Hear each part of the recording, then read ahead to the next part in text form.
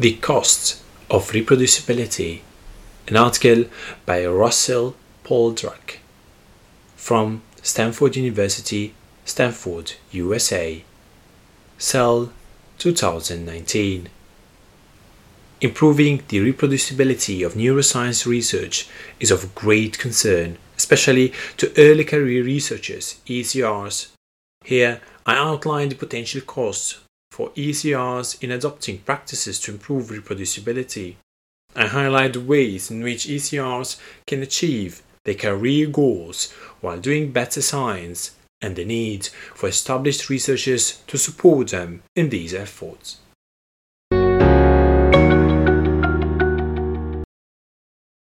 One of my favorite aspects of giving a colloquium talk at another institution is the lunch with early career researchers, ECRs, that usually accompanies such a visit. In the last few years, the conversations during these lunches have invariably turned to reproducibility. This generation feels the ongoing reproducibility crisis acutely, and there is widespread enthusiasm for improving research practices among the current generation of ECRs. However, there is also a great deal of concern about the potential impact of adopting these best practices on their careers, given their career incentives are not yet aligned with these practices. My goal in this new review is to address some of these questions, with a warning up front that many of the answers will be only partially satisfying at best. First, I will address how ECRs can manage to do reproducible science in the face of the resource constraints that many of them face. Second, I will address how ECRs can navigate the current incentive structures. Finally, I address how my fellow established researchers can help change the incentives to promote the work of ECRs to adopt more reproducible practices.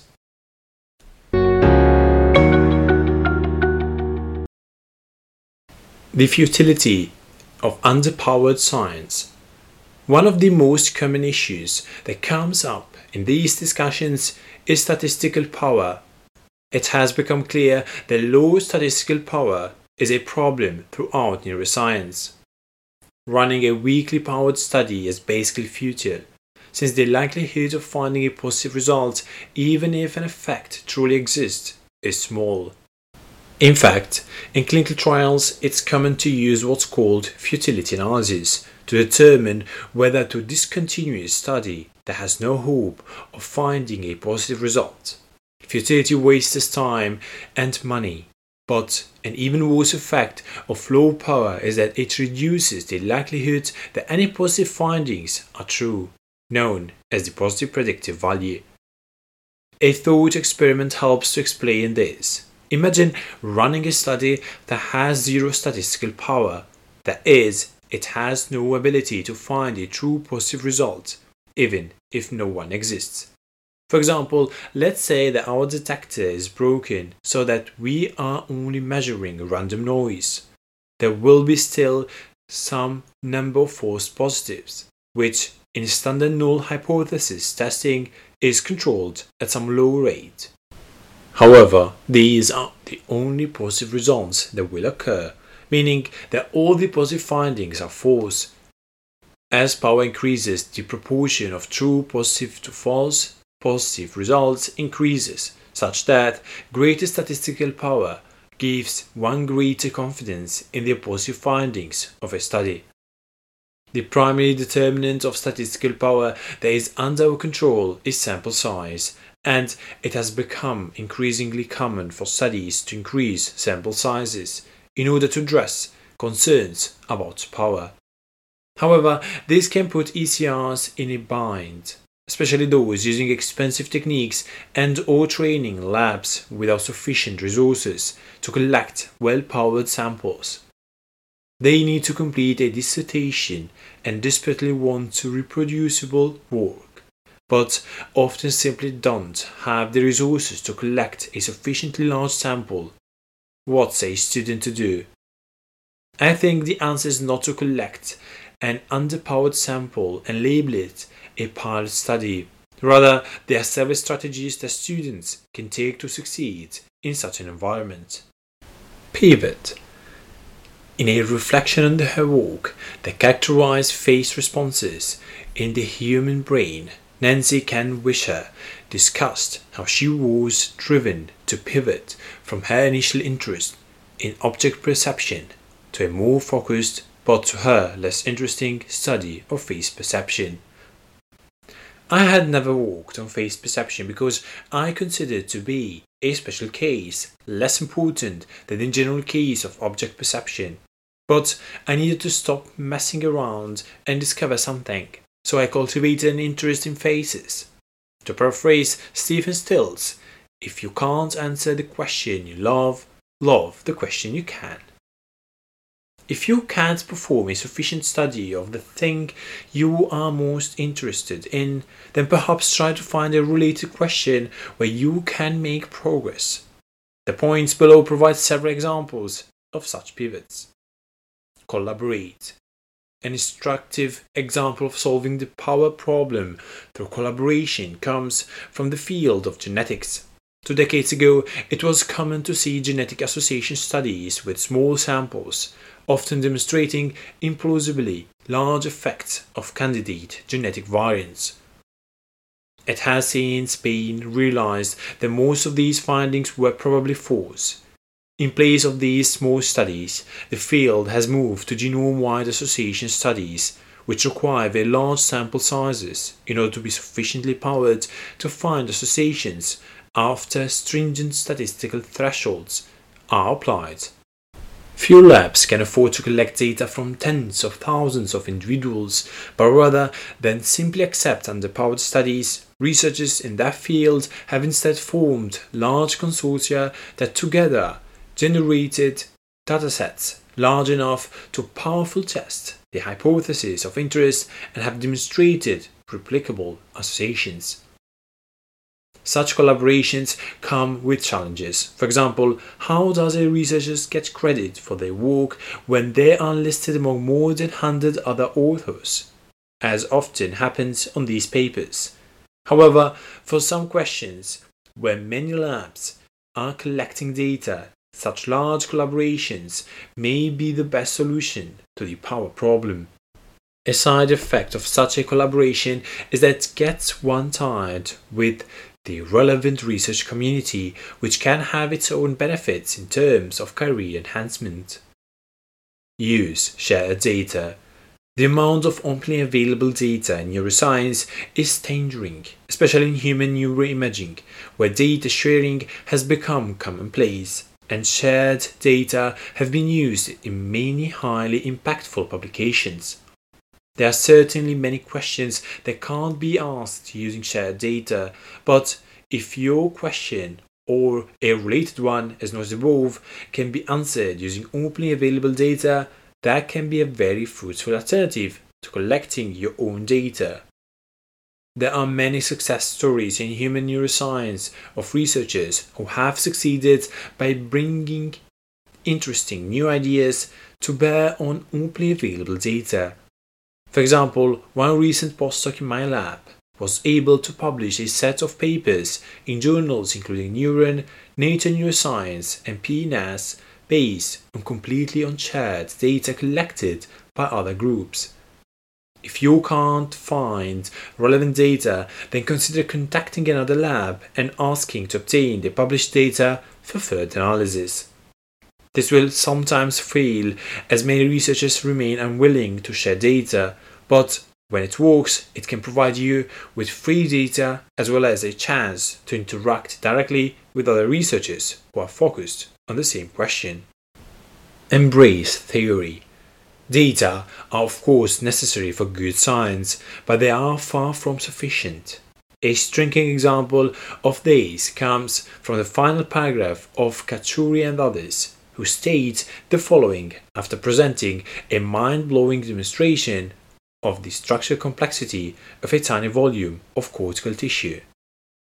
Although technologies such as the ones described in this paper seek to provide a more complete description of the complexity of a system, they do not necessarily make understanding this system any easier. Rather, this work challenges the notion that the only thing that stands in the way of fundamental mechanistic insights is lack of data. In the context of the Brain Initiative, which has funded the development of incredible new tools for data acquisition, it is increasingly clear that deeper theory and more powerful computational methods will soon become the limiting factors in the progress of neuroscience. Thus, another move of trainees without the ability to collect sufficient data is to pivot to theory and/or computation. In nearly every domain, there are open questions about how to model and analyze data, and computational neuroscientists are in great demand right now. Not least because so many of them are being hired by tech firms like Google and Facebook. A bonus of this kind of training is that the analytic skills that you learn will still be very useful if you later return to hands-on experimentation, as well as being highly transferable outside of academia.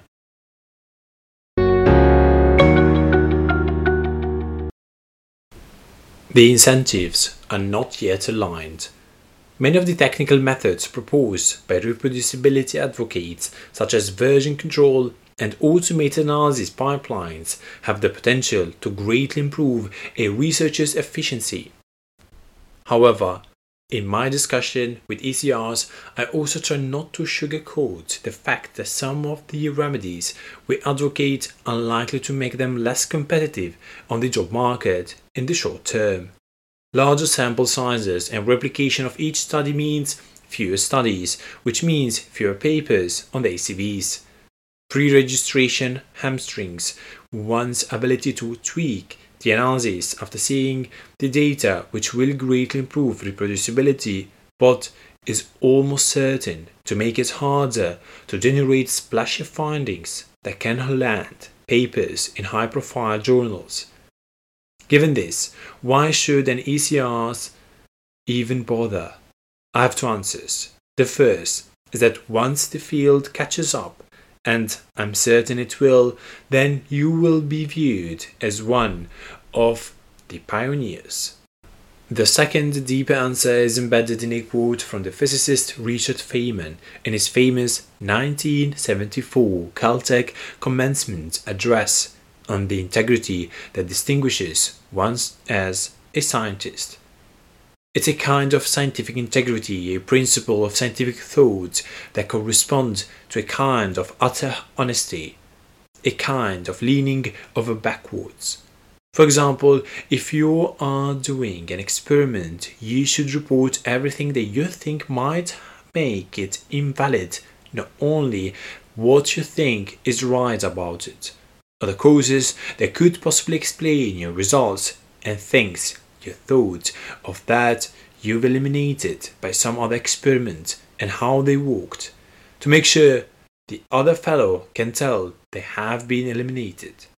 Details that could throw doubt on your interpretation must be given, if you know them. You must do the best you can if you know anything at all wrong, or possibly wrong, to explain it. Unfortunately, the current incentives towards a large quantity of high-impact publications cut directly against this kind of integrity. I think that most of us become scientists rather than bankers or fortune tellers because we wanted to be able to experience the joy of generating new knowledge about the world, of spending our days asking interesting questions and obtaining answers in a way that we can trust.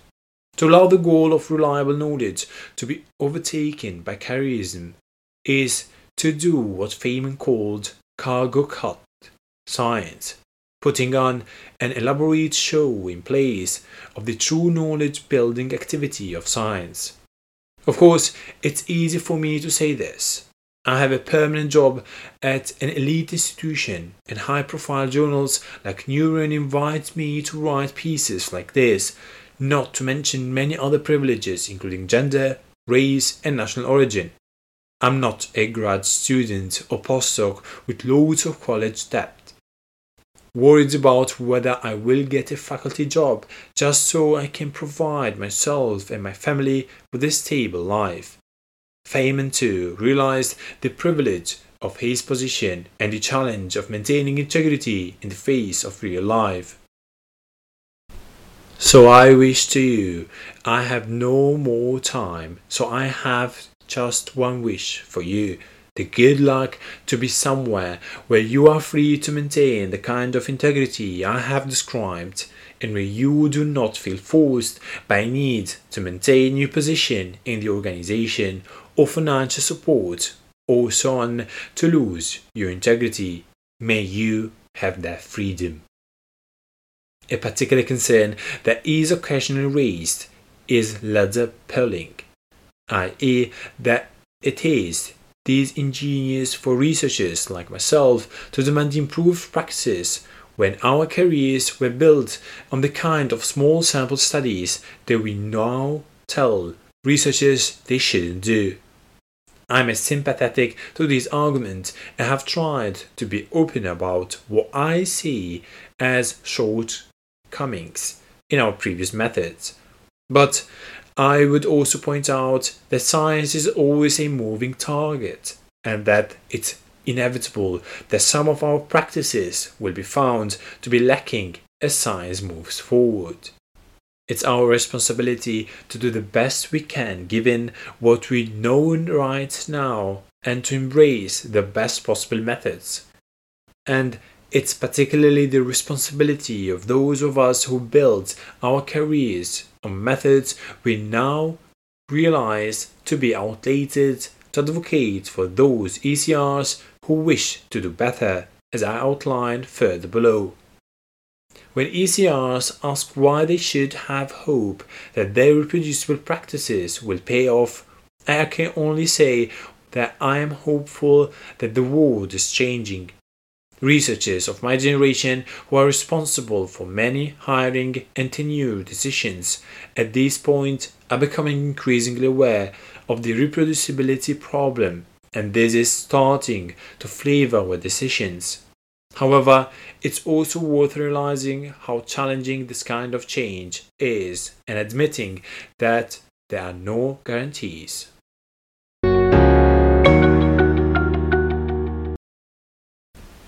Making your efforts known. There are several things that ECRs can do to signal their efforts towards reproducibility.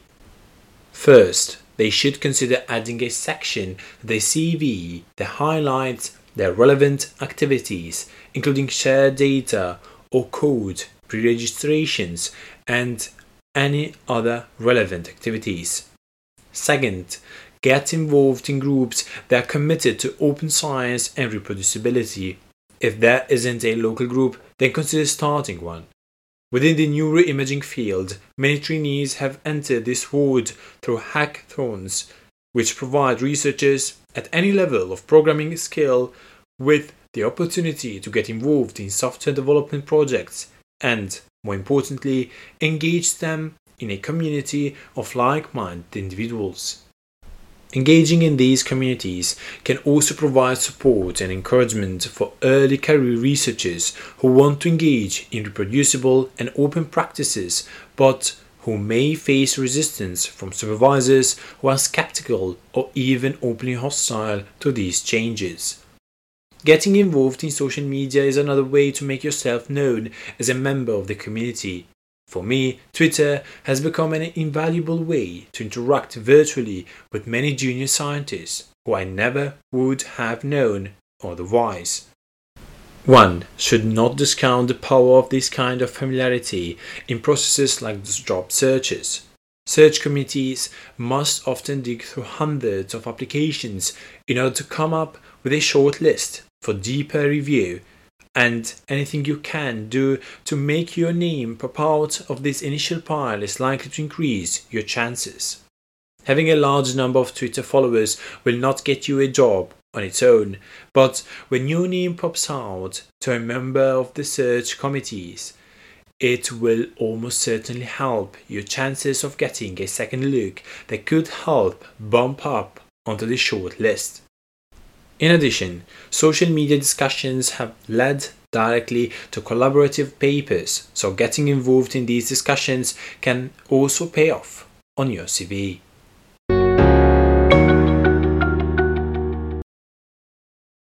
Colleagues, let's admit that we have a problem.